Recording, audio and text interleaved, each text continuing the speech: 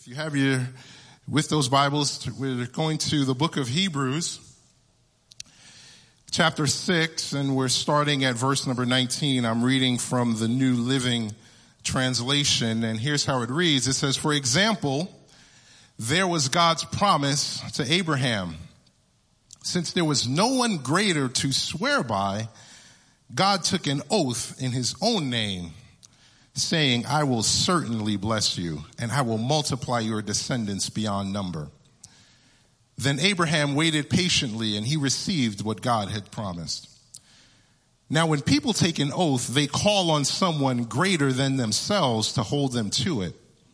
And without question, that oath is binding.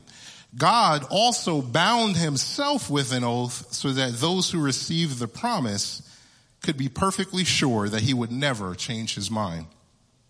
So God has given both his promise and his oath. These two things are unchangeable because it is impossible for God to lie. Therefore, we who have fled to him for refuge can have great confidence as we hold to the hope that lies before us. This hope is a strong and trustworthy anchor for our souls.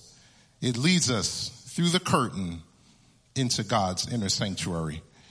The title of my message today is called The Waiting Place. Say that with me, folks. The waiting place. You may be seated. Anybody here love the promises of God? How many people love the promises of God, right?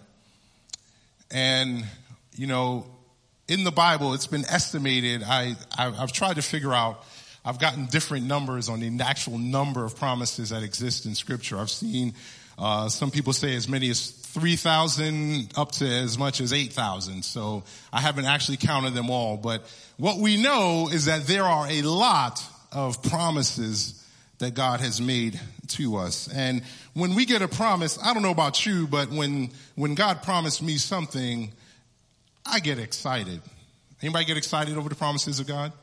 You know, in some churches, just the promise of God alone can kind of get the church shouting a little bit and cutting a step. We don't do that a whole lot here, but in some church traditions, you know, the organ would be going and just shout one promise of God, and it just sets the whole place on fire. But it's not just the promise that's gets you excited. It's the fulfillment of the promise that gets you excited as well, right? See, a promise is okay, but that's good, but the reality of the fulfillment of the promise is what makes it even better. And you have a certainty knowing that when God makes the promise, he's going to keep it. And so when he fulfills the promise, guess what? You get that same reaction, that same excitement, that same joy. You run around telling everybody about what God has done and oh man, I believed him and I trusted him and he promised this and he delivered that. And you get all excited. And you shout and dance and run around and tell people God is good and God is amazing. Anybody ever experienced that before? Yeah, right? We've all done that. In fact, if I just shouted out a promise like, for I know the plans I have for you, declares the Lord. Don't that get you excited? Plans to prosper you and not to harm you. Plans to give you a hope and a future. That's a promise. I go to prepare a place for you and when I go, I'm going to come back and get you so that where I am, you may be also. That's a promise. For God so loved the world that he gave his only begotten son, that whoever believes in him should never perish but have everlasting life. That, folks, is a promise. That gets me excited. I hope it gets you excited. But here's the problem, folks. Between the time of God's promise and the time of God's fulfillment, there's something that I call the waiting place. You see, there's a moment in time where God may give you a promise, but then there's another moment in time before that promise is fulfilled, and that space in between is what I call the waiting place. And my question to you is simply this: what do you do when you're in the waiting place? What do you do when you're in the waiting place? You see, the challenge of the waiting place is that you don't know how long you're going to be there. See, God makes the promise, God fulfills the promise, but sometimes he doesn't tell you how long you got to wait before the promise is fulfilled. And it's in that waiting place that sometimes we get discouraged or challenged. Think about this for a moment. Abraham received the promise, right? You're going to have a son. I'm going to make you a father of many nations. It took 25 years before that promise was fulfilled. 25 years. It's a long time. Quarter of a century. Joseph had a dream, right?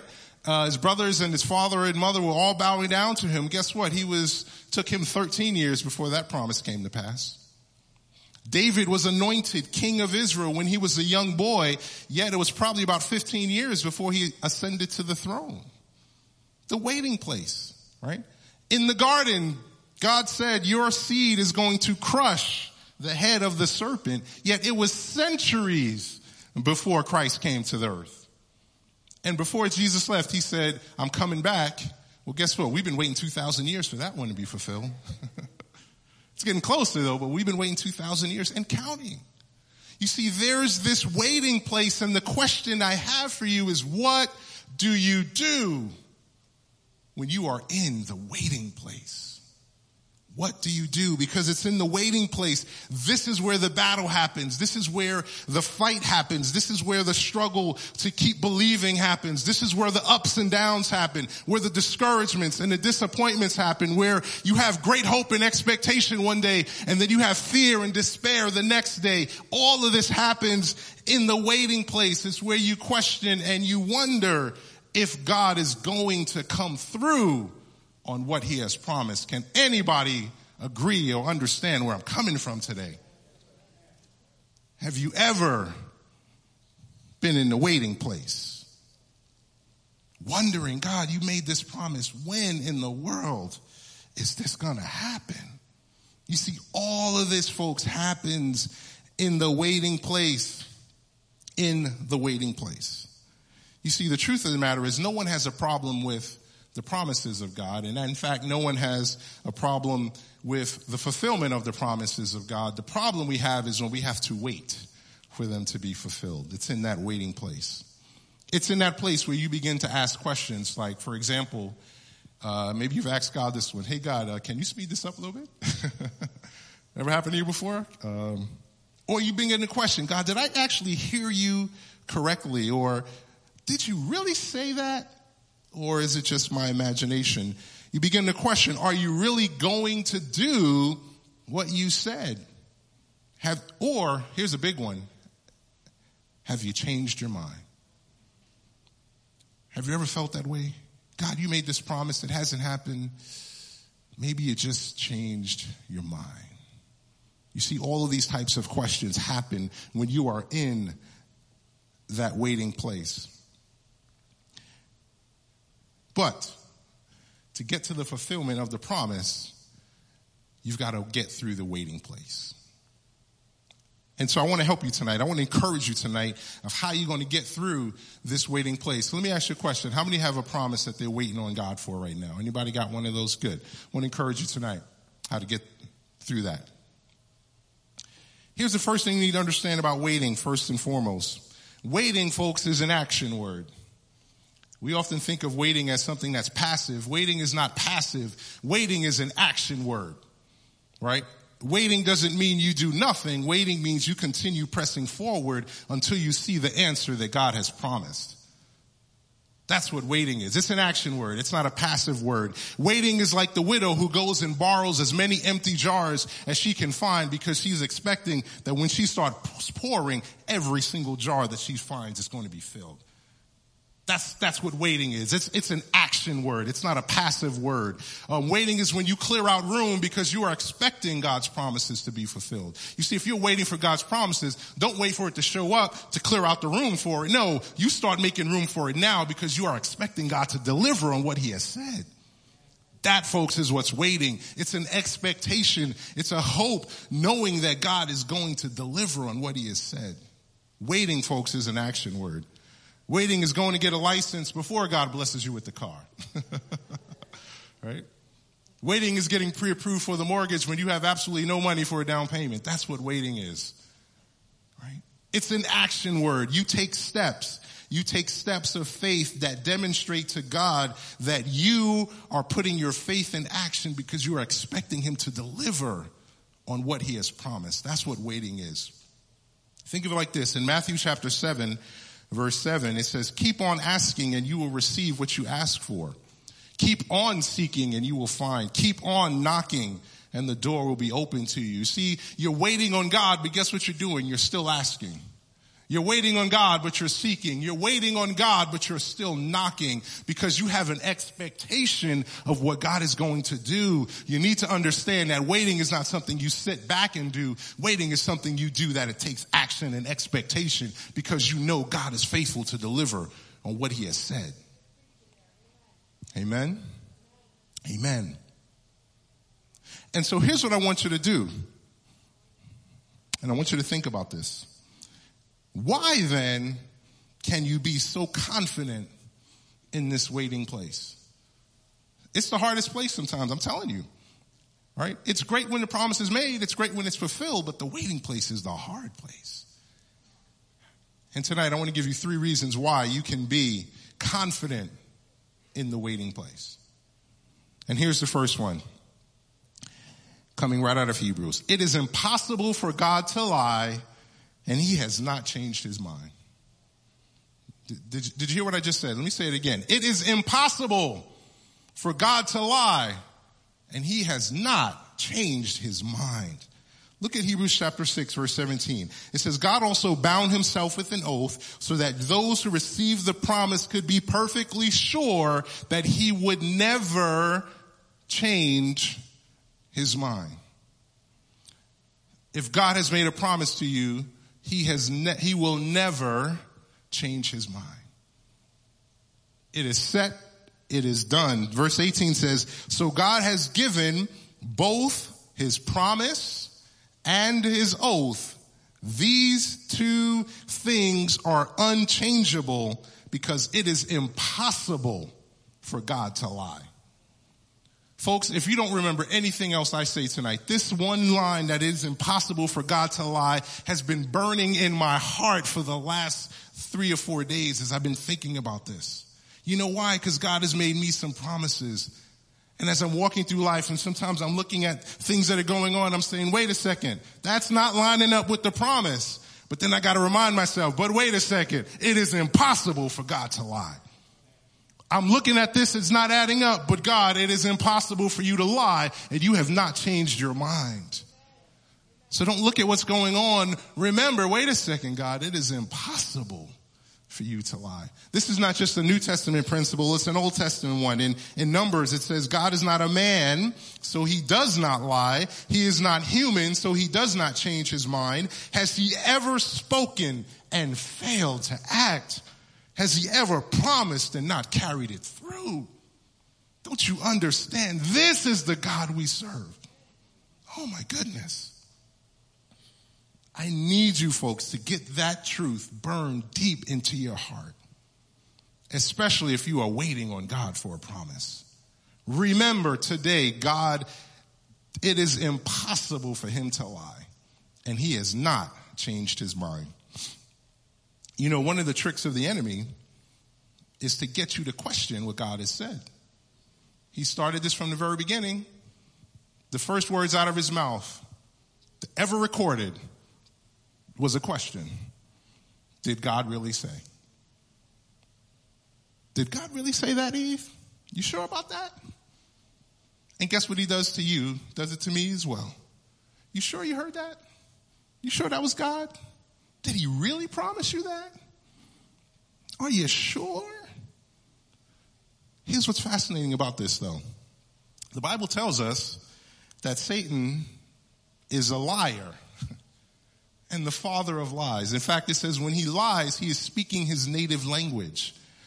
You know what that means? That means every time he opens his mouth, the only thing that can possibly come out is a lie.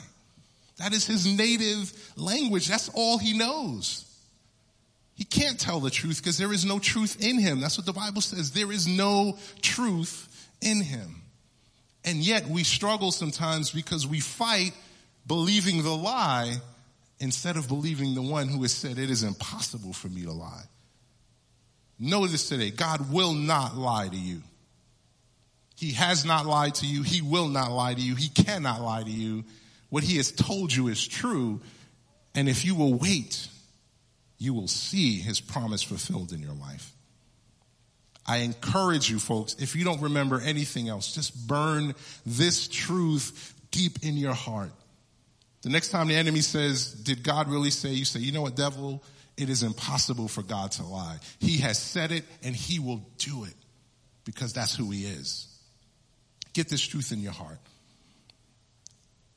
It is impossible for God to lie, and he has not changed his mind. I know you might think, wait a second, it doesn't look that way, but he has not changed his mind. The promise he made to you, I don't care if it's 5 years, 10 years, 20 years, 30 years, 50 years, I don't care. He has not changed his mind. If he has promised it to you, he is going to fulfill it. He has not changed his mind. Point number 2. God's promises are an anchor for your soul. I need you to understand, Hebrews 6:19 says, this hope is a strong and trustworthy anchor for our souls. If you've anybody ever been on a boat, any kind of boat, big ship, cruise ship, ocean line, or whatever, and what the anchor does, just so you understand, in case you're not familiar, what the anchor does is it keeps the vessel from drifting away. Understand this. And it keeps it from drifting away due to any type of current or wind. And what it does is it fixes the vessel to a certain position. Hope you understand that. Keeps you from drifting, and it locks you in to a certain position. You see, God's promises, what they do is they keep you from drifting away when the currents and winds of life come flowing in your direction. You can anchor your life, your soul, to the promises of God. And even though the currents and the winds are swaying and everything looks like all the foundations around you are being shaken, you can stand secure because you have been anchored to the promises of God. And when you are anchored, guess what? I don't care how hard the wind is blowing, you're not moving because your position is fixed to the promises of God. And if there was ever a year we needed to be anchored to God's promises, this is the year. Have the foundations, everything that we would hold on to this year has been shaken. The economy has been shaken. Our health has been shaken. Shaken. But guess what? You can anchor to the promises of God. Let the wind keep blowing. It doesn't matter because I'm not going anywhere because I'm anchored. Fixed. My position is fixed. God's promises are an anchor to your soul. This has been a crazy year. I'll be honest with you, I've never seen a year like this in my lifetime, and I pray I never do see another one like it, but never seen anything like this before. In fact, I don't think there's anyone alive who's seen like this before, because the last pandemic was over 100 years ago, and even if they were alive, they were too young to remember it, so it doesn't really count. But because of the winds and the currents and things going on, you may be facing the wind of unemployment or the current of fear or the storm of uncertainty. And so what I want you to do is fix your life and anchor it to the promises of God. And I may say, well, Clarence, how do you do that? How exactly do you do that? Well, let me give you a couple of ways or thoughts here. You anchor yourself by reminding God and reminding yourself of what God has said. It's interesting because God said he couldn't find anybody else to swear by, meaning he couldn't find anybody else to hold them accountable. So you know what he said? I'm going to hold myself accountable to what I have told you. I will hold myself accountable for what I have promised to you. So you can anchor yourself to God's promises. And so here's how you do this. You've got to learn, folks, you've got to learn to encourage yourself when you are in the waiting place. You know, for the last 6 months, a lot of us have been locked in the house, separated from the body of Christ. And no, that's not what the design is, but guess what? That was what the reality was. And my question to you is, were you able to encourage yourself in those places? And sometimes you've got to be able to do that. And so here's how you do this. You encourage yourself. Now listen to this. I don't know what's happening in your life, but I'm just going to give you 3 examples of anchors that you can hold on to. If you are facing financial difficulty, that's a storm. Anybody here facing financial difficulty? Anybody at all? Okay. Well, here's it is.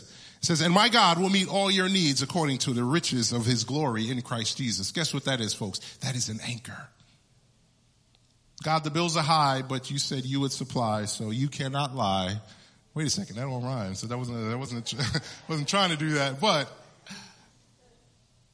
I can anchor my life to that. Maybe you're uncertain about the plan of God for your life. Maybe you think that he has forgotten you. Here's an anchor for you. Being confident of this, that he who began a good work in you will be faithful to carry it on unto completion, until the day of Christ Jesus. That, folks, is an anchor. You can lock your life to that. It's a certainty. God, I don't know what's going on, but you said you would complete the work you started. That's an anchor, folks. Maybe you are overwhelmed by the trials of life and everything that's going on. Well, here's an anchor for you. Isaiah chapter 43. But now, O Jacob, listen to the Lord who created you. O Israel, the one who formed you says, do not be afraid, for I have ransomed you. I have called you by name. You are mine. I could stop right there, but there's more. When you go through deep waters, I will be with you. When you go through rivers of difficulty, you will not drown. When you walk through the fire of oppression, you will not be burned up. The flames will not consume you, for I am the Lord, your God, the Holy One of Israel, your Savior. Don't you get it, folks? These are anchors. You can lock your life to this. You can lock your life fixed in a certain position because God is promised and he will deliver. You can lock your life to this. So I don't care where you are today. There are somewhere between 3,000 and 8,000 promises in this book. Find your situation, find the promise, and lock your life to it. And say, God, I'm holding on to this promise. My position is fixed and my trust is in you because I know you will deliver because you are a God who cannot lie. It is impossible and you have not changed your mind. Lock your life to the promises of God. Hallelujah.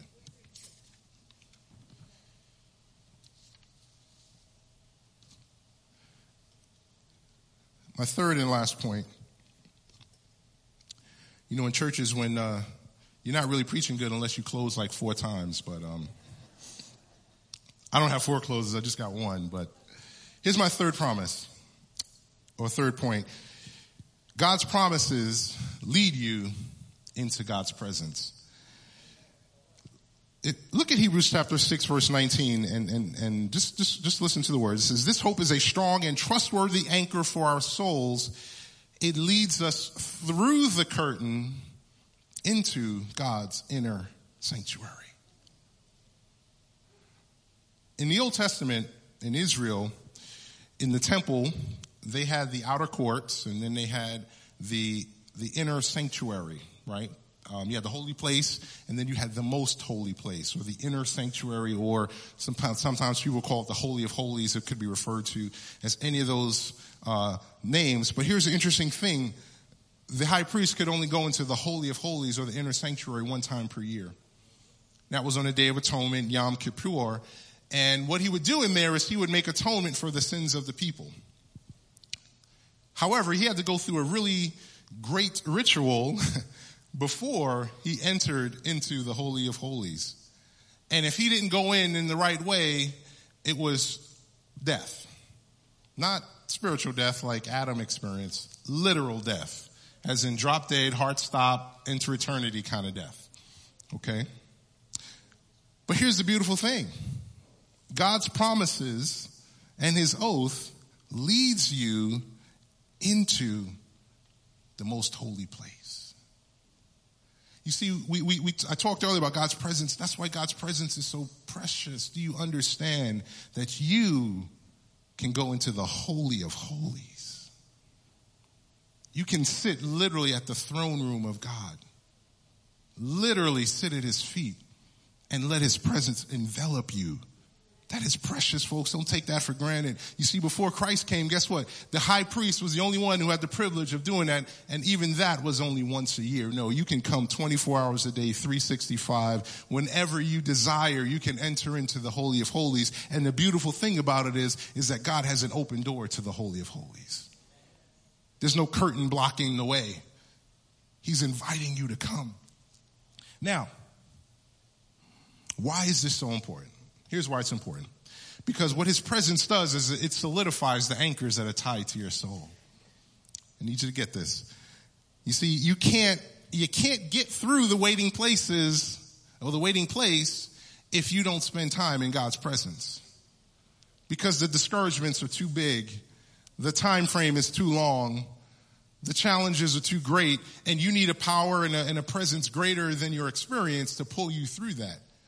And so if you're going to get through the waiting place, one of the places you need to make sure you are spending time in is in the presence of God. Because have you ever noticed that when you enter God's presence, anxiety seems to go away?